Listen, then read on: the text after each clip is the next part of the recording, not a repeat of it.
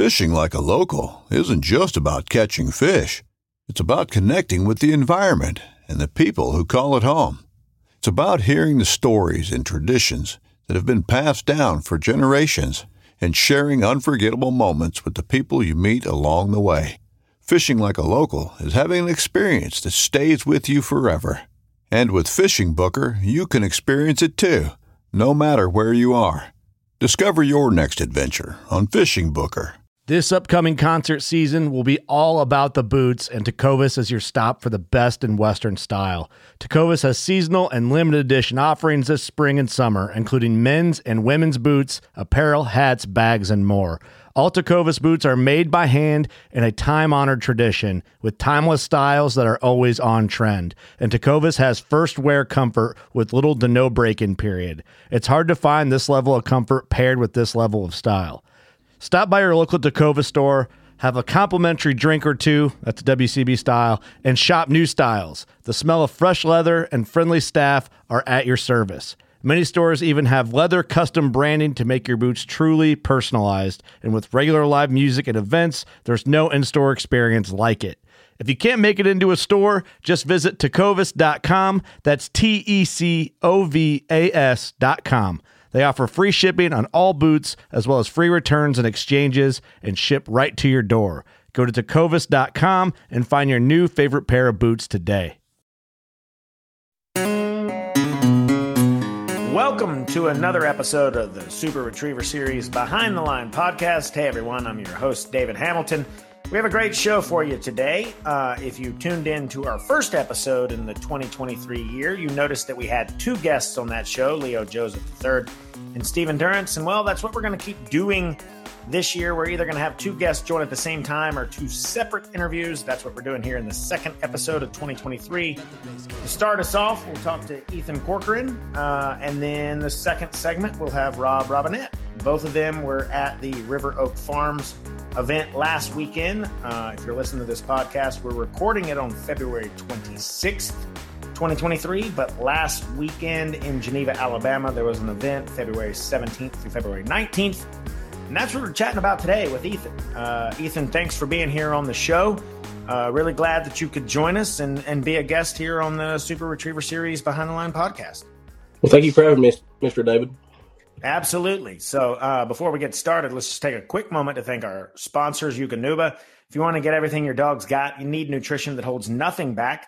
To help unleash your dog's maximum potential, check out the Eukanuba Premium Performance lineup at eukanubasportingdog.com. Like I said, we're joined today by Ethan Corcoran. He is a professional trainer. His kennel's BBFF. We'll get to that here in a minute. You actually even played college football, as I understand it. Yes, sir. That's great. Live there in Alabama. So let's get started. What got you into dogs, and how long have you been a professional dog trainer? I got my first dog probably back in 06, 07. Just went hunting with my family. The guy had a dog, and I fell in love with it. I ain't going to lie to you. I thought it was the coolest thing I ever seen. Went to college. And when I got in college, I was your standard college football player. We kind of partied a little too hard in practice and got a little GPA bind right there. And I found a preacher up there that was training dogs. And he took me in and taught me about everything I know. And that's how I started training dogs. At that point, did you think that it was going to be a career opportunity, or did you think it was something to kind of, pass the time as you're trying to figure out what you were going to do in life? I really thought it was just going to pass the time. I was actually going to school to get my bachelor's in science where I could be a chiropractor. And what made you, kind of shift and say, hey, maybe this dog thing is what I'm going to do for a living? I just fell in love with it. I trained with him five whole years right there when I was playing football. If I wasn't football in school, I was training dogs, and I just couldn't let it go. It just felt a part of me.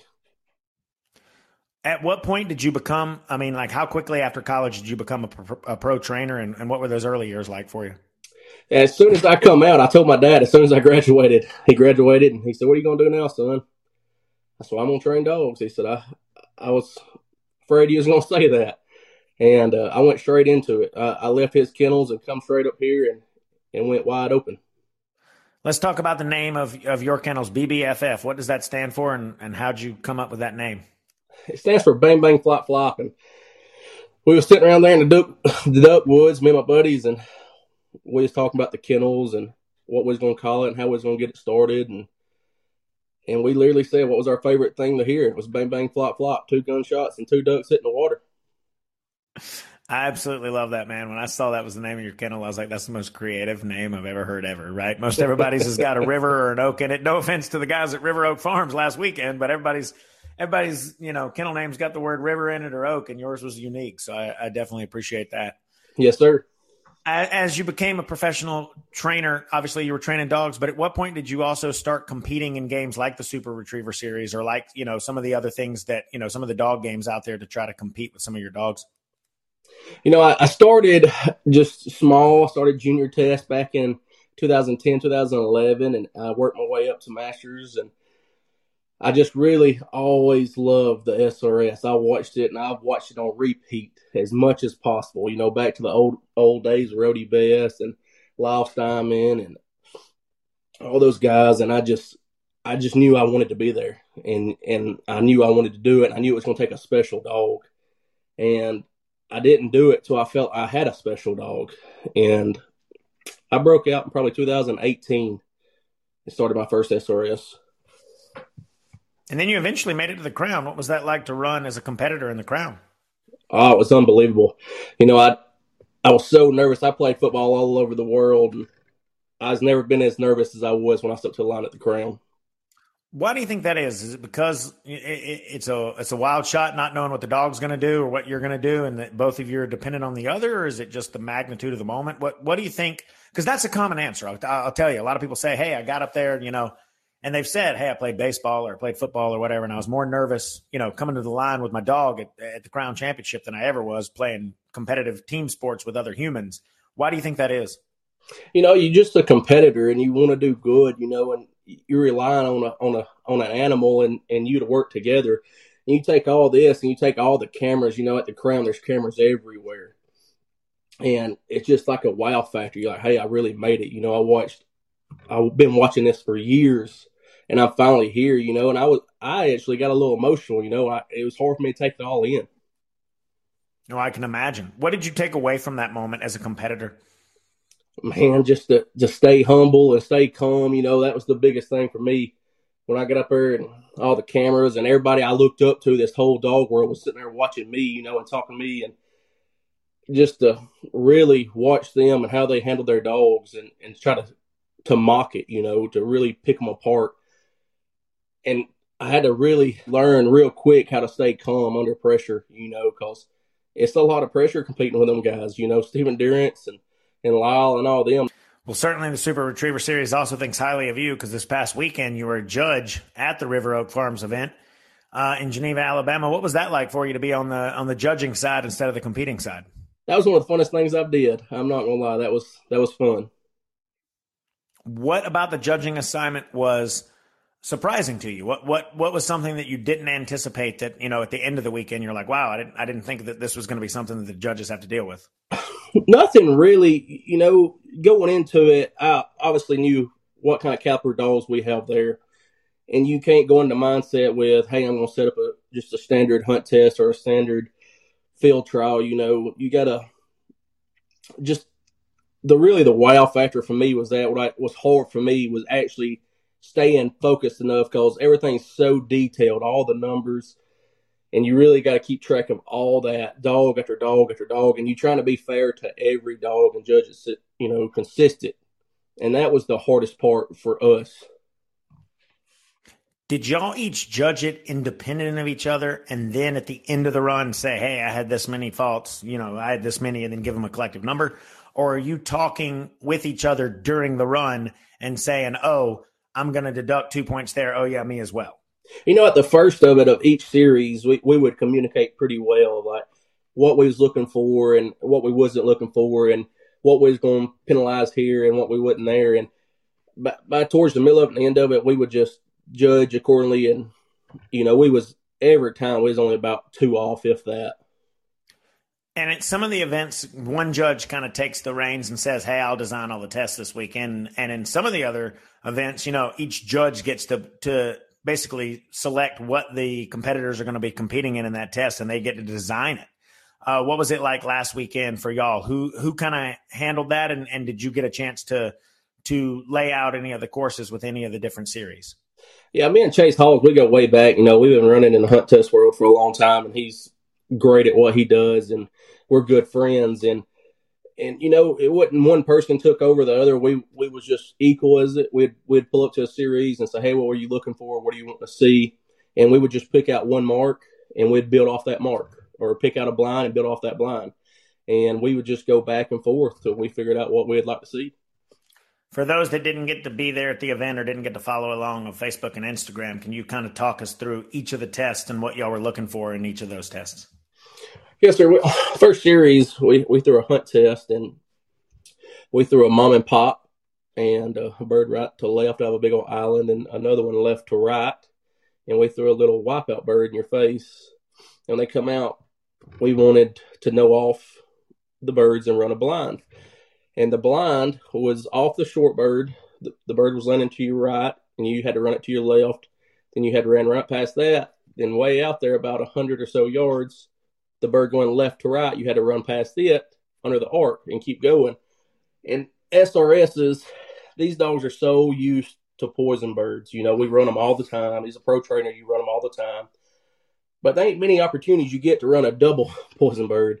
So we just thought that if we threw a double poison bird, it'd be tough but fair, and try to make it fair. And if the dogs would think they was past the first poison bird and kind of get, they had to rely on their team once they get out there towards the second. So we was really looking for control in the first, and looking if you come back and mark. Did any of the dogs stand out for you in that first series? Oh, Stephen Durant's dog's Abby. I won't never forget that run. That was the most beautiful run I ever seen laid down. Why specifically? What exactly about that run was making you think, oh my God, that Abby just killed this? Oh, she killed it. She lined the blind and just put her nose on every mark. It was just incredible. It was a wow factor for sure. We talked about it all weekend. Other tests that weekend, anything else that stood out to you, whether it was the test or whether it was a dog running one of those tests, or just anything that kind of is top of mind thinking back, 1 week later? That dog right there, we was just talking about on a phone call yesterday again, and that's the dog that really stood out in that series, and it was just incredible. We just kept going back to Abby. Me and Chase was talking the other day, and we was talking about that run and how beautiful it really was and how special it was to watch. You've been a competitor for many years. This was your first opportunity to kind of judge an event. What do you think you'll take away from this event as a competitor, now knowing what judges are looking for? Certainly, this isn't your first rodeo. You've stepped to the line many times. Every judge is different, but what's something next time you're a competitor that you'll think, oh, maybe the judges are thinking this that you hadn't have thought about before? Yeah, when you're setting these tests up, you're really looking to be fair in everything, and you got to think about the time you run and the sun and the wind and all this stuff, and you think that as a competitor too as you're running, but it's just you don't think about it in detail, I guess, when you're a competitor. It's easy to blame the judges. Hey, maybe I didn't get a 5-point penalty right there, or a 10, and think they missed it. And it was just hard as a judge because them are our buddies, I've run with them guys. It's hard. It's hard, but you just got to judge it fairly. So I walked away with that just saying, hey, no matter what the judges give me, I'm always going to be thankful at the end and not say anything. What's the rest of the year hold for you, whether it's Super Retriever Series or other competitions? Where can we see more of Ethan and the dogs from BBFF? Yeah, we're going to start back at the hunt test. We got a competition at my place next weekend. We're going to hit some field trials, and we're about to break it back out in some SRSs. I got some young pups coming up that we feel strong about, and their prospects, and we're hoping to run some by the middle of the summer. Let's talk about a couple of those dogs. Any particular? I mean, obviously you don't want to, pinpoint some and not others, but is there one or two that really kind of stands out that maybe a year or two from now, or even this year, maybe people will go, wow, Ethan's got one hell of a dog right there? Yes, sir. I got this dog. He's Router. He's special. He's a little young. He just turned 3. We're trying to wait a little bit to bring him out, but he's really compliant. He's real biddable. He's a team player, and he can mark. And we're just really looking forward to, get him out there and to compete. Absolutely. And we're looking forward to seeing him.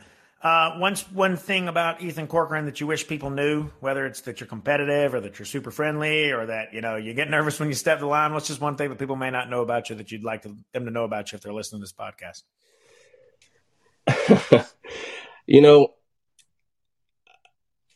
I don't know. That's a hard question. It's probably just about my character. I always try to be humble. I always try to be respectful, and I always try to do the right thing.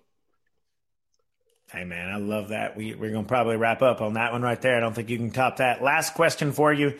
One new thing we're doing this year is we're letting people on the podcast pick questions we ask other people later in the podcast. So who's one competitor in the Super Retriever Series that you want me to ask them a question, and what's the question we want me to ask them? Because later in the year, I might be like, hey, by the way, Steven or Lyle or Rhodey or any of those other people you mentioned, hey, Ethan wanted me to ask you this question. We're going to put people on the spot this year. What's the question you want me to ask them in the future, and who do you want me to point that question at if we have them on the podcast later this year? Lyle Steinman. I want to know what is his all-time favorite dog and why. Ooh, that's a good one. Ooh, that's a real good one. All right. All-time favorite dog and why. Well, Lyle, if you're listening to this, that is the question we are asking you from Ethan when we get you here on the podcast. But, Ethan, thank you for taking about 15 minutes here to talk to us this evening. We really appreciate it. I know a lot of people were interested in hearing from you after you judged last weekend to see, what that experience was like. So thanks for taking some time to chat with us. Thank you. All right. And after the break, we will have Rob Robinette. Before, let's take a moment to thank our sponsors, Eukanuba. If you want to get the most of your dog in your training sessions, you need nutrition that holds nothing back. Eukanuba's premium performance lineup is built with the nutrients that dogs need to help unleash their maximum potential. That starts with providing energy that matches their efforts, supporting optimal nutrient delivery, and supporting post-exercise recovery. Check out the Eukanuba Premium Performance lineup and find your dog's fuel at eukanubasportingdog.com. And now I have the pleasure of welcoming our second guest for today's episode, Rob Robinette, who competed last weekend with his dog Luna at the Super Retriever Series event there at River Oak Farms. Rob, thanks for taking about 15, 20 minutes here to talk to us about that experience last weekend. Yes, sir, man. Thank you for having me. So let's just first get started telling us a little bit about yourself and about your dog, how you got started in the dog game. How many years have you been competing, and what type of events have you competed in previously? Well, so that was my first event ever. As far as the dog deal goes, Michael Demmer with Windy Hill Retrievers trained a dog for me several years ago, and I kind of wanted to upgrade into the dog world, and so I told him to get me a race car. I just wanted a good hunting dog, and he said, all right. So he had a puppy, Luna, and started training her, and early on in her career, she ran some derbies and stuff until she aged out, and been playing the Master Hunter and Grand Hunt Test game. And Michael actually runs a duck hunting business for me, Windy Hill Outfitters up in Arkansas. So Luna comes home to me every year from October through February pretty much to hunt with me. And we were getting ready to pack up from Arkansas. Michael said, man, you going to help me work that SRS down there? And I said, yeah, man, ain't no problem. I can help you run it. And he said, well, why don't you run Luna in it? And I said, excuse me?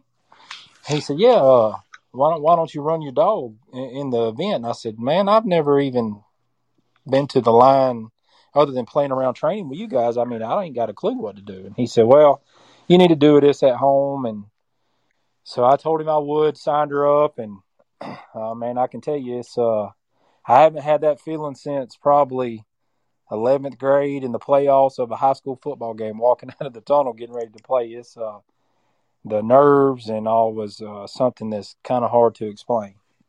Well, I can tell you right now, based on the conversations we've had on this podcast over the years before, whether it's your first time to the line or you're a seasoned veteran, that is something that a lot of people say the nerves get to them a little bit as they're walking to the line. Let's talk about that real quick.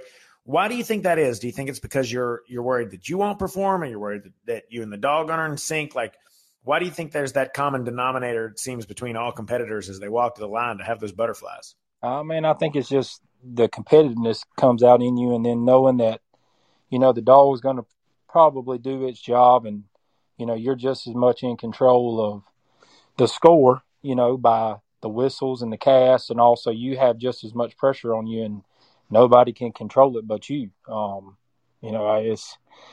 I had no idea going into it. I was like, obviously I didn't even know when to call for the birds. I had to ask people right before I went up there. I think Miss Carol was standing in the tent with me. She was like, how you doing? I introduced myself, and I told her, I said, yeah, I've never even ran an event before. And she's like, okay, well, you'll do it one day. And next thing I know, she looks up and I'm at the line. And she said, oh, I could tell you were green because when you were standing up there calling for every bird, because I've never done anything but been in training, And I had no idea what to do, but I think, once the guns went off, and then at that point, the nerves were just instantly gone. It's kind of like the kickoff, when the whistle blows in a football game, basketball game, whatever you have it. Once we got started, then it didn't become easy by any means. But the nerves were just instantly gone. I think it's just competitive. I mean, you got to definitely be competitive to walk up there and do something like that. Tell us about your dog, Luna. What's her personality like? Oh man, she's all over the place. One day you would think that she hung the moon, which is shoot for the moon. Luna's her name, and the next day you would think she's never picked up a bumper or a duck in your life. She wants to be loved more than anything. That's the crazy thing about her is, she's always been a kennel dog and a truck dog. And so Michael always kids at me whenever I bring her home for duck season. He's like, man, you letting that dog sleep in the house? And I was like, yeah, man, because when she's at the kennel, she's nasty. But she comes home and you would think that she's a 10-pound Yorkie jumping in my lap in the recliner, and she'll do anything she can to get attention.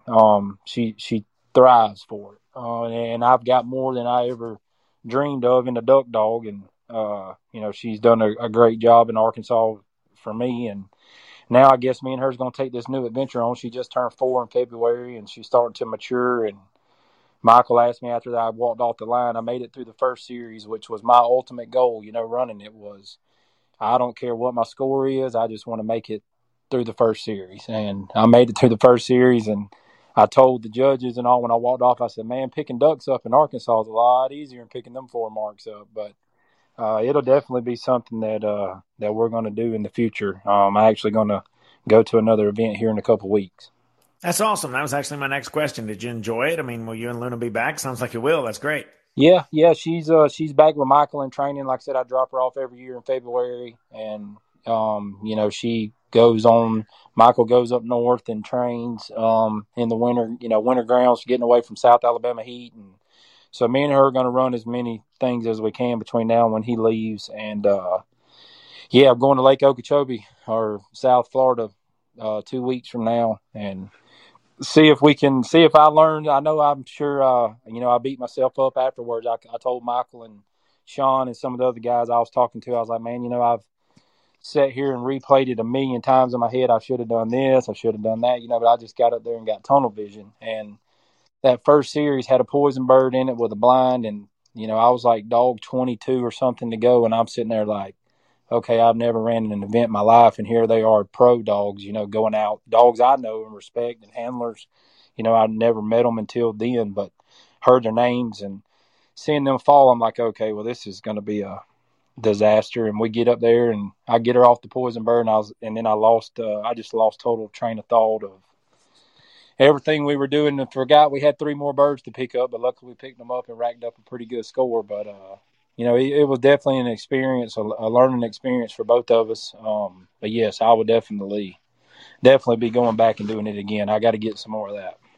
Well, like you said, man, as long as you put up a number, no matter what that number is, as long as it's not a DNF, hey, you finished the series, right? Right, yeah. And I was picking at some of them, and that's, I enjoyed the pre-training, once we decided, okay, Rob's going to do this and come home from Arkansas, and we only had about 10 or 12 days to get me in somewhat shape of, what side the dog needed to be on. And, when I say green, I'm talking about I was wet behind the ears. I had never even dreamed, even thought about, I knew how to run her in the pit and the blind in Arkansas, but that's totally different concept. So I got a crash course, and I enjoyed that week leading up to it with Mr. Jerry and Sean and Michael. And coming down and, pre-training, I enjoyed the camaraderie and sitting there listening to the war stories and all just as much as running the event, itself was sitting there getting to listen to all them guys talk and give me pointer after pointer. And, I was digging for information, like a little kid out there, just asking question after question after question. So,